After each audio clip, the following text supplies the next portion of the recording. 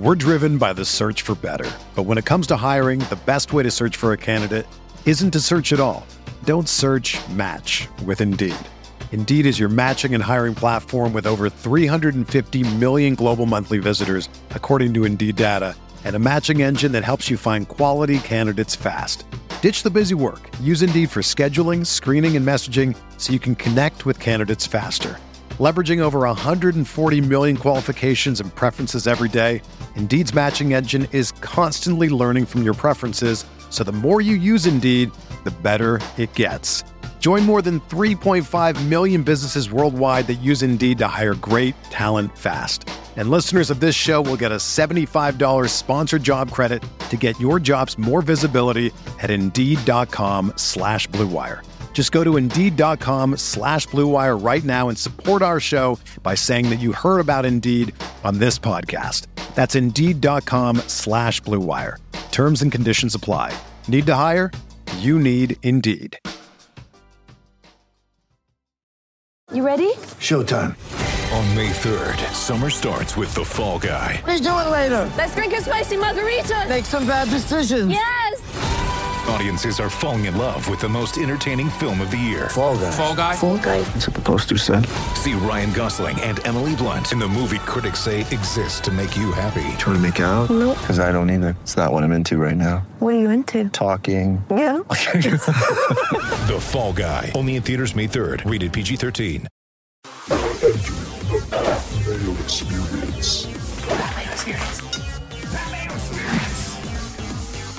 Mayo Experience. Experience. Welcome to the Pat Mayo Experience, presented by DraftKings. Two DraftKings shows this week, minier versions of the two. So if you're looking for the games on the Sunday slate, different show. So just go to Mayo Media Network, subscribe, obviously, and just find it up there too. It'll come out after the Saturday slate, which we're talking about today. Only doing this and not doing the combined slate because both Millionaire Maker slates are the single day slates. There are a Saturday, Sunday contest if you want full details on those. Picks, write-ups, optimizer, ftndaily.com. Super cheap right now with only the playoffs left to go in the NFL season. Use code Mayo. Make that even cheaper on yourself. So go check that out at ftndaily.com. And as always, smash the like button to the video in the comment section. Give me your favorite single sleeper play, cheap play on the Saturday slate this week. The 3-game slate, which we're being talking about with Jake Seeley from theathletic.com. My man, are you pumped for playoff football? I love 6 playoff games. It's great. My wife hates it. I love it. I love it. I am actually having a great day. I know you won't be able to see till afterwards because you can't see me while we're doing this video, but I have a Mets hat here, my Gary Carter jersey. I'm wearing a Mets hat. I told you as soon as they got rid of the Wilpons, Steve Cohen took over and Lindor trade. I'm happy. I'm a happy Mets fan for the first time in a decade. And I'm also thrilled that, yes, we have 6 games in a playoff slate. I'm actually playing both slates and then one of the both days one slate just for the fun of it. Although there's not as much to play on that one, but I'm playing a ton. I love having 6 games out here. It's very fun for me. I'm actually going to dial down my exposure because it's 2 small slates. I'll play both slates, but golf is back, so I got a lot of money tied up in golf this week too. So I know. If golf is going well on like Saturday morning, I'll be like, oh, maybe I'll triple down on some NFL, see what's going. That's how I lose all my money every week on DraftKings. Either way, what's more encouraging about the Mets? Them getting rid of the Wilpons, bringing in Cohen, being able to get all these players, or Tim Andercuss not picking the Mets to go to the World Series for the first time in 5 years? 100%, Tim. They could still have the Wilpons and still have not made this trade and still not have money to spend in free agency, which hasn't even happened yet. Not free agency hasn't happened, but the money spending. All those things, all of those are still outweighed by the fact that Tim is off the Mets. That's all that matters. He'll figure out a way to get himself back on the Mets if they get off to a hot start. No, I will send him money. I will send him money to stay off the Mets. People say this all the time. He refuses to take anyone's money to not curse people. I don't know why. He could do a cameo just doing that, and make buku's dollars just doing that, saying I uncurse your team. I've told him, if you want to get a cameo from Pat Mayo, you just hit the description of this video and podcast. You can get in there very reasonable prices too. I don't know why anyone would do it, but hey, I always respond to them. People, leave 5-star reviews on it. They enjoy the cameos where I yell at their friends for them. Either way, running backs for this slate. Again, it's a 6-game slate. Jonathan Taylor is the most expensive of all the running backs, $7,900. It's a $2,000 gap. What's 3? 3 game. What did I say? 6 teams on the 3-game slate. Yes, that makes more sense. Jonathan Taylor, $7,900, a $2,000 gap between him and Chris Carlson at $5,900. Gibson, Ronald Jones, Cam Akers, J.D. McKissick, Nyheim Hines, Zach Moss, and Leonard Fournette. Those are going to be your top 9. Carlos Hyde is $4,400 if we just want to talk top 10. That's usually what people do, talk top 10s, not top 9s. In a slate where it's going to be very concentrated ownership, especially at positions, is there a way that you can get away from Jonathan Taylor? Like, what's the case against him? That the Bills get up by too much and it becomes a Nyheim Hines game? Because if the Colts are going to keep this close, you're going to see tons of Jonathan Taylor in this game. And that's your real only argument here, is that just gets away from him. And like, that's the thing, is they've been using more of him towards the end of the season. But even so, the only way you can paint a scenario where at 79 isn't even that bad of a price for how he's been playing. The only way to get away from Jonathan Taylor is if you stack the living hell out of the Bills passing game, which is fine. A lot of people are going to be doing that, but you do it and bring it back with Nyheim Hines instead, or you just bring it back with T.Y. Hilton or the receivers only, and maybe you play that play. But yeah, Jonathan Taylor feels like, even if he is, I think that right now we're seeing some places might be thinking 40-50% ownership. It's going to be more than that on this slate. Jonathan Taylor is going to be 75% out. I don't really care about ownership in a slate like this, to tell you the truth. Like, there's so few options that you're more than likely going to double up with someone else. Just try to put the best foot forward and play the best team. If you're going to get like tricky somewhere else, it's probably not the high end fade. It's probably finding the Isaiah McKenzie from week 17. Probably not going to be Isaiah McKenzie this week, although it could be if Cole Beasley ends up sitting here on Saturday. We'll see. But just trying to find that guy and getting it right, I think, is more important than be like, well, I'm going to fade a chalky Jonathan Taylor. You almost have to play him.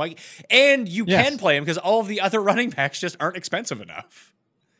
No, well, and that's the thing too, and I hope that people aren't doing this, and maybe they don't listen to me, but I just think it's so easy for a combined 13,000 Jonathan Taylor and Cam Akers. Like, I don't get why Cam Akers is at 5,100. He didn't have a high ankle sprain. That's my only belief. You don't get 20 plus touches coming off a high ankle sprain, and that was really the case. Like, maybe a low ankle sprain, maybe it wasn't severe, like whatever it is, that doesn't make sense. We've never seen that happen.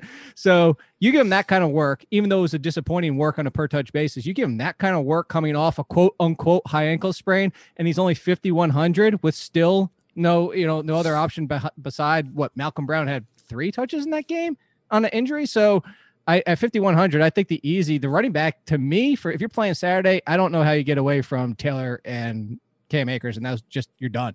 Run back, no questions. The only way that you can end up getting away from them, if you quote unquote want to fade Jonathan Taylor, fade Cam Akers, it's not, I'm not playing Jonathan Taylor because, I'm going to play Chris Carson because fewer people are going to use Chris Carson and I'll save the money. I don't think it's a situation like that this week. What you would want to do is what you had mentioned before. Instead of playing Jonathan Taylor, you play Zach Pascal, Michael Pittman, and T.Y. Hilton, 2 of those 3, or Trey Burton, or whoever it is. You get your exposure to the Colts in just a completely different way, knowing that all 4 of those guys aren't going to break the slate for you, but 3 of them together, and hopefully it's not Jonathan Taylor who scores the touchdowns. It's not even saying don't play Taylor, play Hines, just play neither of them, or play Hines and T.Y., like you said. That would be the only way to get off of that play, not just completely fade that side of the ball, because it's really the only team that I think you can realistically look at and say, hey, I'm not going to play any players from this side is Washington. I don't even believe that, because there are guys on Washington I do want to play. Yeah, I don't think there's really much. I guess maybe if it's Wolford again. But again, I don't think Wolford's that big of a drop-off from Jared Goff, or, Cooper Kupp and Robert Woods. Cam Akers, even if you don't want the passing game, that's the biggest thing. You know what? I don't like. I got to tell you, if you told me one team, like if you said, Pat, when you came to me and said, Jake, there's out of these 6 teams, you have to pick one. You're not allowed to use anybody. It would actually be the Seahawks. I'm not paying that for Chris Carson because Chris Carson's just not getting the full work, and he's not even really worth that price with the way that he's been playing. DK Metcalf and Tyler Lockett are so boomer bust, and I know that's kind of an argument for a tournament, but Tyler Lockett had his first game in how long? DK Metcalf has been doing none of the, and it's because of Russell Wilson. It's because of this offense. It's because they're leaning on their defense and their run game that for their prices, they're still not worth the risk that they seem to play when you have these other options. So like I said, it's not that I'm completely off the Seahawks. It's just, if you told me one team I wasn't allowed to, I'd rather use 2-3 guys on Washington than even touch the Seahawks right now. That's really interesting. I hadn't really considered that, but that seems like it's going to be a very sluggish type game. It has the lowest projected point total at 42.5, with the Bills and Colts being at 51, the Bucks and Washington being 44. I think it really depends on how you think some of these games end up going. But Bills running backs, could you go there? I'd say maybe if you hope that the Bills get out to a 30-point lead and then it's Zach Moss for a touchdown or maybe 2, it would only be Zach Moss. And even then, I don't really want to get involved with him, mostly because, go back to it, with Zach Moss, 500 more, I'll find a way to get the Cam Akers. If I really want to go for a little bit of more touchdown upside, I'm going to chase more touchdown upside with Ronald Jones than I am with Zach Moss. So I've never really been that excited for Buffalo in DFS. There was a couple of weeks where people asked if I have to play one in seasonal. It was Zach Moss. I told you it was that Patriots week. I told you to go against the Patriots between the tackles. But outside of that, no Buffalo guys. I don't want the Washington guys, mostly because Gibson's not 100%. Tampa Bay destroys the run. They also destroy pass catching running backs, and I don't think McKissick's going to even. I was going to say that they don't destroy pass catching running backs. They tend to give up a ton of receptions to pass catching running backs, and that's not that many. I thought. What is it for the year? Look at what they did. I think the highest receiving yards they've given up to a running back is like 40 or 50. I mean, I would take looking at this. I would take 40 or 50 from a receiving back if it's from J.D. McKissick. That's like 7 catches for him. No, so let's see. They've given up 42 to Brian Hill and 30. They haven't given up more than that 42. The previous high for that was 35 outside of week 1, Kamara 51, week 2, Mike Davis 8 for 74, and then everybody after that is the 42 or lower. Well, I think that one of the Washington running backs is, if you do want to get contrarian and find a way to get access to lower ownership on the slate, it's either McKissick or Gibson. I know Gibson's not 100%, although it does look like he's going to play. That all of a sudden, if he just finds the end zone twice, which is not out of the realm of possibility based on the type of work that he gets, it's a horrible matchup. I agree with you, especially on the ground. That's why I was thinking in my mind, hey, let's go to J.D. McKissick here. They're probably going to try to run and not be very successful at it. Then they're going to have to come out and do all these short dink and dunks to J.D. McKissick. That's how their offense works most weeks anyway when Antonio Gibson can't get going. But if he can find the end zone twice, or you get one of those 5, 6, 7 catch games from McKissick, which it really depends on how this game looks. Like if Tampa jumps out 17-0 early, you're going to see a ton of McKissick in the receiving game. If it remains close the entire time, I can see Gibson getting his 20 touches. I don't know if they're going to be worth anything, but I do think that he's going to get volume. Yeah, my biggest thing, and I chuckled at it, and I'm not trying to come after you, but the 2 touchdowns, it's not happening. The only 2 people who have 2 touchdowns was McCaffrey and Alvin Kamara, and those were weeks 1 and 2. Nobody's done it since, and it's been 1, and 6 times? 6 other rushing touchdowns outside of 5 other outside of those 2. So I understand what you're saying. For me, that feels like a 1 in 100, 1 in 1,000 chance that Gibson scores twice. That's all. But let's say he only scores once. He could still end up as a top 2, top 3 running back on the slate if he does find the end zone once. Because I don't know how much we can really glean from last week when he played, when he was still very clearly hurt, that his role was really diminished versus what it had been before he actually sustained the injury. That's certainly fair. And I'm also looking at the running backs that scored a touchdown against them, and it's Aaron Jones, Alvin Kamara a second time, Dalvin Cook, David Montgomery, and Wayne Gallman, of all people. So maybe he's Wayne Gallman in that game. There you go. Wayne Gallman, 12 for 44 with a touchdown for 12.2 fantasy points. So there you go. That'd be top 3 or 4 guaranteed running back. I don't know about that even on this slate, because you're going to find someone who gets like a junky touchdown along the way.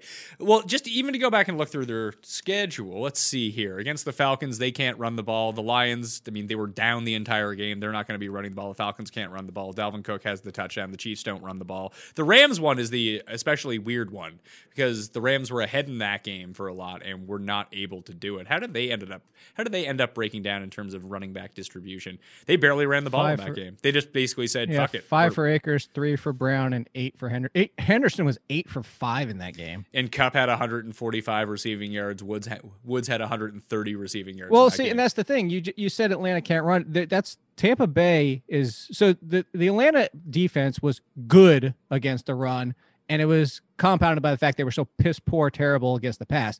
Tampa Bay is great against the run, and they're also mediocre against the pass. So it's a similar effect with a little bit of different strength distribution. So the same thing holds here is if you're looking at it too, let's go through the entire season. I have it on my screen. You know how many people ran the ball more than 12 times against them? 3, Latavius Murray, Christian McCaffrey, and Dalvin Cook. That's it. So to go back to your argument, I guess when you look at it that way, if you're going to say 20 touches for Gibson, maybe 1 touchdown isn't the worst thing to try and hope for. It's looking at the schedule because everybody passes against them, because they also get points put up against them because the Buccaneers score so easy, that you're also hoping for, like, I think your play comes to make sense if you play Gibson in the Washington defense and you hope Washington gets after Brady, creates the narrative we know that Brady struggles under pressure, and you get a close 20-17 game where the Washington defense pays off and it comes back with Gibson. Is there any cheap running back like below, who would be the lowest here? Like Henderson's on IR, like Malcolm Brown and down. So $4,100 or $4,000 that you could envision playing. Cause I just don't see anyone unless Gibson, and even, I guess the cost is not even prohibited with it, because like if Gibson was out, Peyton Barber would get a little bit more run. Now he's absolutely terrible, but it's not like his $4,000. I mean, I'd rather play Fournette at 45. You know what I mean? I'd rather play Carlos Hyde for $400 more. And I don't like those guys. I wouldn't even go down to Malcolm Brown, mostly because that use last week told me all I need to know about it is that Cam Akers being hurt and still you barely touched the ball. And it wasn't like 12 carries for Akers and 2 for Malcolm Brown. It was 20 something freaking carries and 2 or 3 for Malcolm Brown. So no, I'm not even going down to Malcolm Brown. Like the person I would stop at is what you just mentioned, would probably be Fournette, and just hoping that, Ronald Jones fumbles early and all of a sudden it's a Fournette game. And that's the dart throw. I wouldn't even do that, honestly. Points per dollar if we're talking about optimizers. And once again, if you want to go use the optimizer at ftndaily.com, get yourself code Mayo, get yourself a discount on all of that. These things really do come in handy this time of year. Do you know who the number 1 and 2, I'll give this away, the number 1 and 2 values, points per dollar at running back are this week? I would say Cam Akers and Jonathan Taylor. It's McKissick and Gibson together. Really? Yeah. Just because the pass catching prowess that they could potentially bring, their floors are very elevated. I'm looking at median projections. I'm not looking at ceiling projections. Okay. That's certainly fair. Again, the McKissick one, honestly, for me, I think that one, it just, for my opinion, makes the least sense. And I'm not saying like the optimizer is wrong or just we're sitting here talking about it. And the McKissick scenario is if this game gets away from him, they have to pass to catch up. But even then, with the way that Alex Smith and potentially getting replaced at times by Heineke, because we don't know if he's 100% throughout the game, it's just McKissick hasn't even been seeing like a consistent volume, even when they've been down later in the year with Gibson. With and without Gibson has been a different effect here. So I don't even know that the Gibson, even if I say the Buccaneers score 30 plus, like McKissick just doesn't still feel as good as the Nyheim Hines scenario that we're painting. So for you, Taylor, Akers, maybe someone else in the flex if you want to go to. But those are the 2 you're going down with? Hines or Ronald Jones. I would stick to those 4 running backs only. All right, let's move to receiver. And when we think about stacking, we can kind of put quarterbacks into the same mix too. But what's the incentive to not use either the entire Bills passing game or the entire Bucs passing game? I was laughing because I knew exactly where you were going with this. I don't know what the incentive is, because go back to Russell Wilson. It's a completely different team in the second half of the season. It's also the Rams, who have shut him down and shut them down consistently, not every single time. So again, maybe 1 out of 10 times it happens, it works for you. But Ramsey's been amazing. That secondary has been amazing. DK Metcalf and Tyler Lockett, even if they do hit, can you really see Russell Wilson, Tyler Lockett, and DK Metcalf all hitting the same game? I can't see it. You're not playing Alex Smith. You're not screwing around with Goff and Wolford. So I don't necessarily hate Wolford because he's $4,900. Really? Not that you need the savings this week because it's a very soft week. That's in why. Pricing. The way that I would think about it is based on what I saw from him last week. His rushing upside does present an interesting element where he could potentially score 2 rushing touchdowns. Not to say that he will or he'll score 1, but 6 for 56. Like he's looking to take off. And the way that McVay is running this offense with him, if it is going to be him, is that they're getting him on the move early. And if he sees a running lane, he's going to take it. And I think especially if Jamal Adams ends up sitting in this game, that there are going to be running lanes for him. Instead of trying to force it into coverage and potentially getting picked off, he's just going to put his head down and run. And that's very valuable as a standalone quarterback. You might not even have to pair him up with anyone because the way his path to score and break the slate in fantasy points is actually rushing, not so much passing.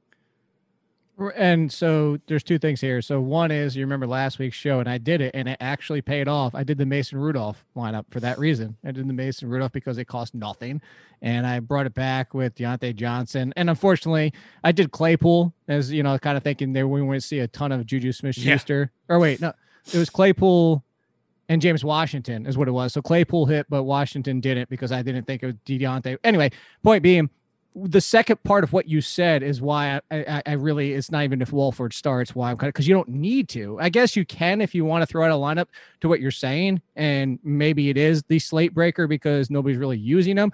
But the second part of what you said is you don't really need to is why I wouldn't really do it. But at the same time, the fact that you don't need to do it means that people aren't going to do it. If part of it makes sense. If you are trying to galaxy brain this 3-game slate, when I look down at the cheaper quarterbacks, because I mean, just put it out here: Allen, Brady, or Wilson. Pick one of those 3. And frankly, it's probably not even Wilson. It's Allen or Brady. I prefer Josh Allen. You can afford him at $7,500. Just use Josh Allen. But if you want to play multiple lineups or try to get tricky, I prefer the upside of Wolford over Alex Smith for sure. And I think I could see a game where Rivers throws 4 touchdowns. I just don't think that's happening in the cold against the Bills. And I would agree with you there. So again, but this might all be a moot point, and it just ends up being Goff anyway. Would you play Goff? No, just straight up no. Because he's Jared Cook. He's it doesn't matter if it's a good or a bad opponent. Shows up sometimes, doesn't show up other times because he has it in him, and just depending on what he feels like that day or whatever's going through his head, it's wildly unpredictable. I guess if you really want to, but for that reason, Woods is 62, Kupp is 6,000. You stack them with Goff because that's the way you would play it. You would play Goff with both of them because you're not screwing around trying to figure out which tight end it's going to be. And most of the weeks, it's not even either one of them. So you play that, and what are you bringing it back with? That's my question: is are you bringing it back with DK or Lockett? It feels like it's so many like. If this happens, then this happens, then this happens, then this happens, and all these scenarios which don't really often happen with the Rams and Seahawks in this kind of scenario. So I guess you could, but this would be like a 1 out of 50 lineup for me. Weirdly, if it was Wolford, I think you could stack him with Cam Akers, especially with the way that everything broke down last week, where you just basically say, hey, I don't think they're going to pass for anything here. I think it's going to be all rushing. You hope that Wolford ends up getting in. But, I mean, Cam Akers led that team in receiving last week. Right. So it's like the second Taysom Hill game where it was Taysom and Kamara in the second one. That was right. That's the second one. Yeah. And normally, I mean, the Millionaire Maker was one with Kirk Cousins and Alexander Madison being played together in week 17 and on a more condensed slate. I don't think you need to think about as much correlation as you normally would. You want to get it going. Like if you play Russell Wilson, the move probably is to take one of Lockett or Metcalf and pair them with one of David Moore or Greg Olson's back, right? I think he's back, but it doesn't really or matter. like one of David Moore or Olson or whoever, Walt Disley, Hollister, like just pick one of these jabronis and roll them out too, and just hopefully they're the one who catches the touchdown, and then you're good. Right. It's just that's just so many like 1% chances of happening. Yeah, but it's a lot different if you're playing a double up versus playing in the Millionaire Maker slate here too. Like a 1 in 1,000 chance is fucking fantastic, considering you need a 1 in 117,000th chance to win. But like the opportunity for that lineup to hit also, and that you're just playing that as in nobody else has it kind of. It's not really like it makes that much sense. It's not that nobody else has it, is you can afford a certain team with that. So you can play that lineup or a version of that lineup, and then you don't need to get tricky anywhere else. You can just play the guys that you expect to be really good, and then that can help differentiate your team just a little bit. And then you just need David Moore to catch a touchdown. I have a version to that lineup. Okay. How about that? Fair enough. You like that wordplay? Yeah, I do, actually. The biggest differentiator that you can make on this slate is finding the cheap receiver who hits. And I think that's where, if you do, instead of trying to find the running back like the Peyton Barbers of the world, or hope that it's a Fournette game over a Ronald Jones game, instead of trying to make that decision at receiver, can you go into the $3,000 range and accurately pluck someone from down there into your lineup who has the game that actually does separate the slate from everyone else? Do you have a lean on who that could be? Is it like, we don't know for sure that Cooper Kupp is going to play in this game? He should play in this game, but I that's the one thing about but it's one thing about all these COVID guys is some guys seem to be relatively unaffected and other guys continue to have problems. I don't know how Cooper Kupp is actually doing.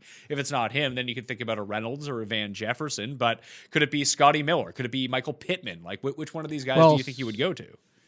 So when you bring up Scotty Miller, if I'm going this route, I would not put it into the final game. If I'm going for the 3,000 guy hit, I'm going for I would like it to be the first game.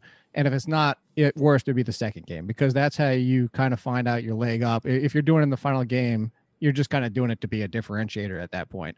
So for me, if I'm going to the first game, I think Cole Beasley or John Brown are both interesting. Cole Beasley obviously isn't the 3,000.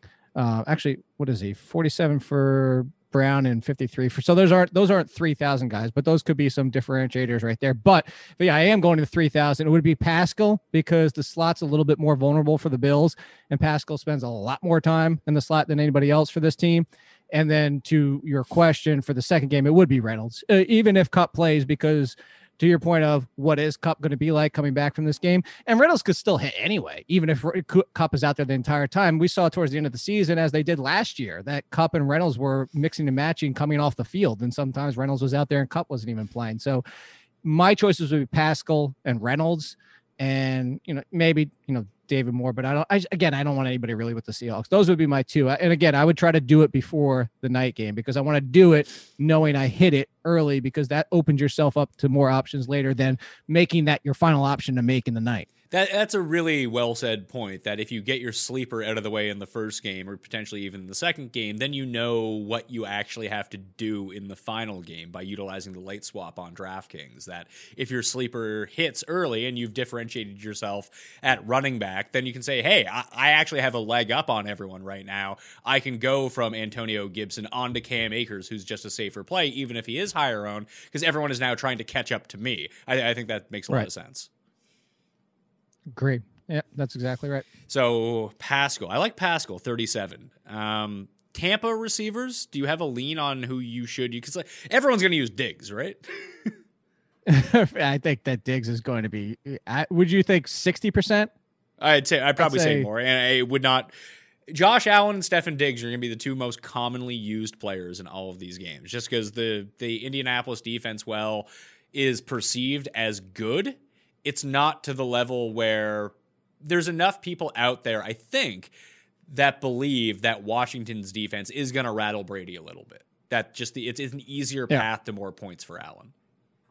And that makes a lot of sense. So one of the first lineups I built, and I still have this one, you're asking about Tampa Bay. I would go Evans, and there's multiple reasons here. I like Gronk too. I know we're not talking about tight ends yet, but the utilizing the late swap scenario here is the reason I did this lineup, because this is what it makes a lot of sense. Is Mike Evans is actually my flex, because of how I built this team, because I have Evans, Gronk, and the Bucs defense, because I think that Gronk and Evans probably going to be more chalk than the rest of the options, especially in this game, where if I get to the night game and all of a sudden I am behind. And these are chalk options as you expect with Mike Evans. If he's healthy, obviously the practice reports are going to play into that. But continue with the point. Mike Evans, Gronkowski, Buccaneers defense. Pretty chalky options. Get to the night game, I'm behind. Well, now I come back to what we talked about before. I switch. I go to Gibson. I go to Washington defense. And now I pay up maybe for McLaurin, or I swap another percent, depending on what the my roster is. But that's where I switch to the Washington side because they are priced high enough that I can still go back to Gibson and McLaurin, or maybe whatever to say. So you understand what I'm saying with my point? Yes, I do. Would you go to Gabriel Davis in the Bills game? Because he seems to be no. He got the cheap touchdown in Week 17 from Barkley of all people. But whether John Brown plays or not, there does seem to be enough packages on the field where they go 4 wide where he could be out there. He's only $4,000. With John Brown playing, I don't think the people are going to play him. I don't know that. My concern is this. If Cole Beasley is back, is it Isaiah McKenzie or Gabriel Davis every single time they go 4 wide? And I think that Gabriel Davis seems to be the obvious one, especially for his usage so far. But now with Cole Beasley being out there, I would be more interested. Again, I'd be more interested in either one of them to your 4 wide point if Beasley remains out. If Beasley's back, I don't really know if I want to get involved. What are their opportunities going to be? 3 targets? And I know the argument is, well, they hit the one and they get the touchdown, but that seems like such a desperation play for me. See, on this sort of slate, that does not feel like a desperation play. That's almost a play that you need to make somewhere. And whether it's Gabriel Davis, whether it's Cam Sims or Zach Pascal, one of these guys, you have to pick your poison with one of them. I don't think we have to for what we've talked about. If this was, if we weren't getting the pricing that we are, like the pricing is balanced enough. But it's not about the pricing. Because the pricing is balanced enough, the chances of you having a duplicate team with someone else is so high on this sort of slate where it's very concentrated around 2 teams that everyone's going to go to. And I understand that, and I understand the point behind it, but if you call me stupid to say it, but I just don't feel like, I feel like we're probably going to see a couple different tournaments where you end up where 2 or 3 teams end up splitting the top prize. And I'd rather split the top prize with 2 or 3 people than to finish 650th because I played Isaiah McKenzie when I didn't need to. And that's where I'm going with it. Well, like I told you, I lost a split of the showdown contest on the Saints-Vikings game because I decided to play Ty Conklin over Irv Smith, and I would have been in the split. Right. Instead, I won like $30 instead of $20K. And that's where I'm leaning. And I understand. I'm not saying your point is wrong, but that's where I'm leaning. And that's a perfect example. And sometimes it goes the opposite direction. If I would have played Conklin, what was the week before that? If you would have went Conklin instead of Irv Smith, it would probably went the other direction. So it kind of just depends on how it plays out. You can make an argument for both, I think. Do you have any interest in the Washington receiving game? Like, is McLaurin would be the only one. McLaurin, so Cam Sims would just be off?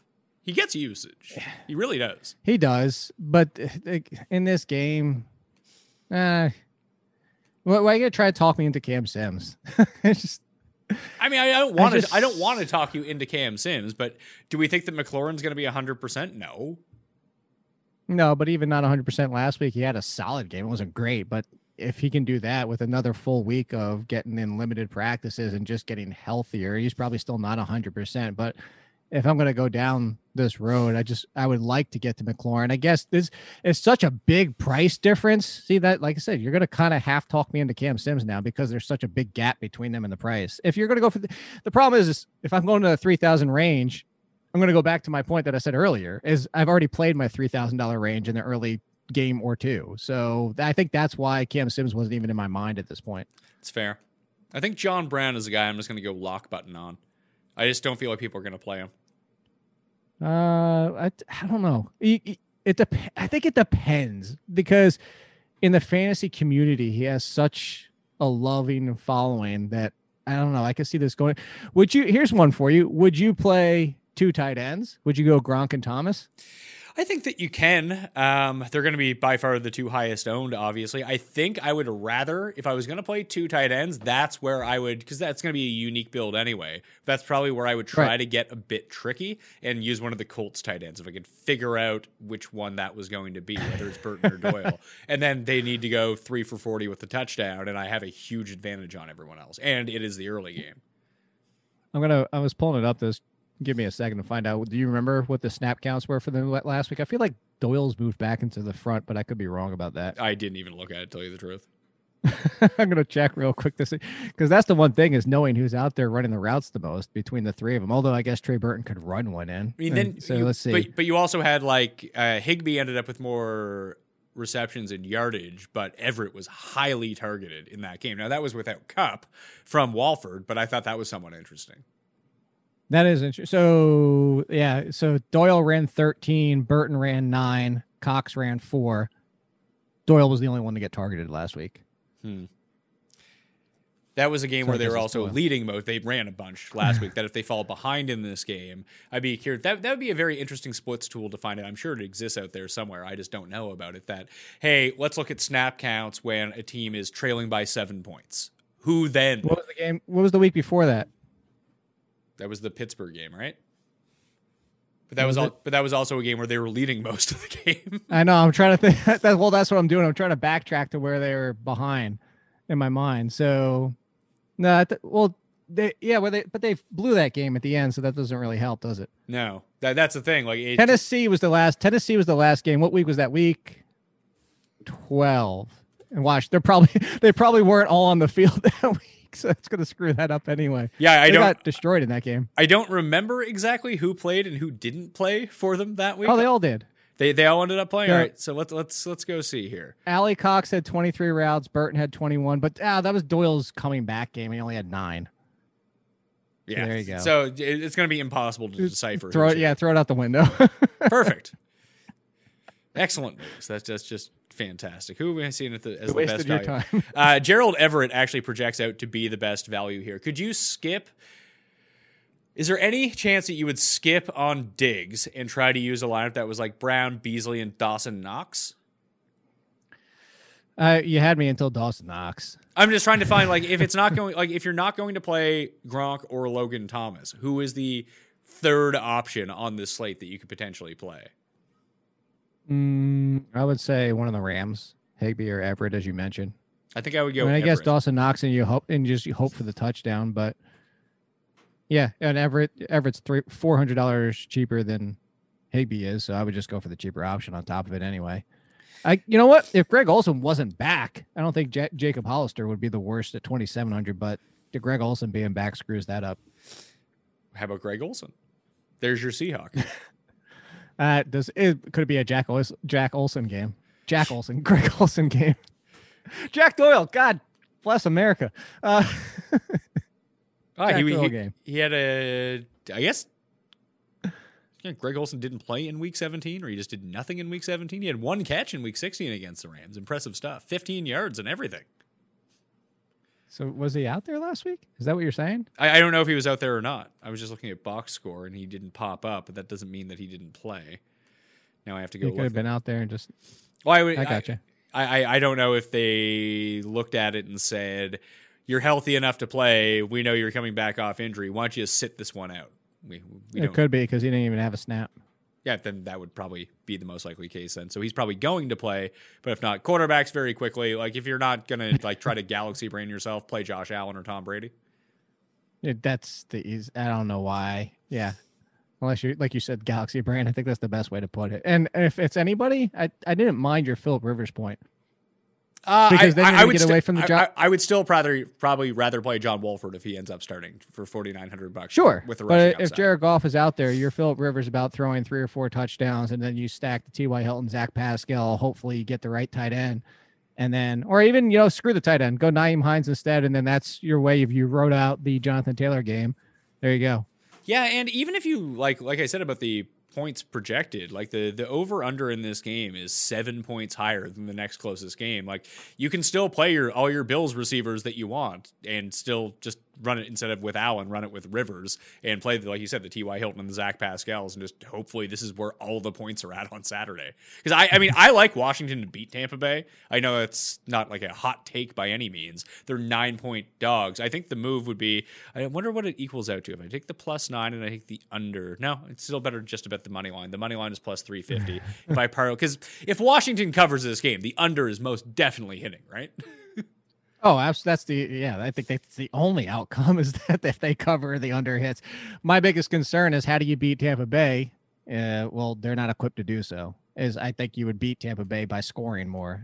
If they have the defense to keep them low, yes, get after Tom Brady. That's what you want. Create pressure. A bad Tom Brady game. My biggest concern is what does the Washington offense do to win this game is what I should have said. And that's where the problem comes into play because it's not going to be through the quarterback. It's going to be through the run game. And that's what Tampa Bay shuts down is the run game. So that's where my concern comes into Washington on the betting side of things. But you're right. If you are betting the under or you're betting Washington to cover, you're betting the under as well. That just goes hand in hand. I could just envision this game playing out a lot like the Tampa Bay at Chicago game, the Tampa Bay at Giants game. It's just nighttime game, a team that can generate a lot of pressure on Brady. Just maybe I think the Bucs are currently, not that they're a bad team by any means, they can definitely win the Super Bowl, but I think they're currently being overrated for beating the shit out of Atlanta twice and Detroit the past 3 weeks. I'm actually looking at the weather right now to see. So hopefully it's as cold as possible. Not that Brady can't play in the cold, obviously, but it affects obviously everything. It's going to be 34. Perfect. And clear. Perfect. I like it. So, it's past Tom Brady's bedtime too, so it's tough. He's got to go make sure he kisses his kids on the lips before they go to bed. That really bothers you, doesn't it? It's just weird to me. Well, when you have kids, it doesn't bother me. It doesn't bother me. It's just weird to see. All right. The other way that you can differentiate yourself on this slate is find the one defense that goes absolutely off and make sure you have them. Can I tell you who that is? I can't actually, but who would be your best bet? I think is it not obviously the Buccaneers and the Bills are the two that have the highest upside to do that? I would say no. I mean, Washington? I was going to say Washington or the Rams. I don't think the Rams are going to get that much. I think Russell Wilson's too smart. If this ends up being a 17-9 game, it's just still, I don't think Russell Wilson's going to be doing enough to where that really pays off. The Colts defense is interesting in the 1 in 10 chance that Josh Allen reverts back into being turnover prone Josh Allen, which he has not been this year. But maybe you ratchet 2018 up. Josh Allen, or Josh Allen from the first round of the playoffs last year, where maybe the playoffs is just the pressure gets to him, he starts doing really stupid things. I don't know. They were dancing out there today with, was it Too Legit to Quit or something like that? So I don't think he has any pressure this year. Yeah, we'll see. I mean, there's a lot of pressure on. They have Stephon Diggs, huge difference in this team. Josh Allen did try to lateral the ball backwards for no reason in the playoff game last year. Remember that? I do remember, but again, I think this is a completely different version of this team, and including Josh Allen. And I'm not saying that Stephon Diggs made it easier for him in every facet of the game, but it's a big difference when you bring somebody. It's what you and I talked about this offseason from a seasonal perspective, is they did the smart thing of what the Panthers did with Cam Newton towards the end of Cam Newton's Panthers career, is they said, oh, guess what? When you have somebody who has inaccuracy struggles, don't give them 6'5" dudes who can't move. Give them guys who can get open better than anybody else. And they did that, and they brought in Stephon Diggs. And with Stephon Diggs and Cole Beasley, John Brown wasn't even really a factor most of this year. And you saw how great Josh Allen played. And a lot of it's his own credit, but a lot of it's what they did with the team around him. All right, that will do it on the Pat Mayo Experience. Saturday slate on DraftKings for NFL Wild Card Weekend. Once again, if you want to get access to both day picks, all the expert picks, the optimizer, the projections, the ownership projections, go to ftndaily.com, use code Mayo, get yourself the discount. If you want to hear about the 3-game Sunday slate, stick on Mayo Media Network, subscribe, and like the episode. Tell me your favorite sleeper in the comment section, because Jake and I will be back then. I'm Pat Mayo. I'll see you next time. Pat Mayo Experience! Experience! Without the ones like you, who work tirelessly to keep things running, everything would suddenly stop. Hospitals, factories, schools, and power plants, they all depend on you. No matter the weather, emergency, or time of day, you're the ones who get it done. At Grainger, we're here for you with professional-grade industrial supplies. Count on real-time product availability and fast delivery. Call, click Grainger.com, or just stop by. Grainger, for the ones who get it done.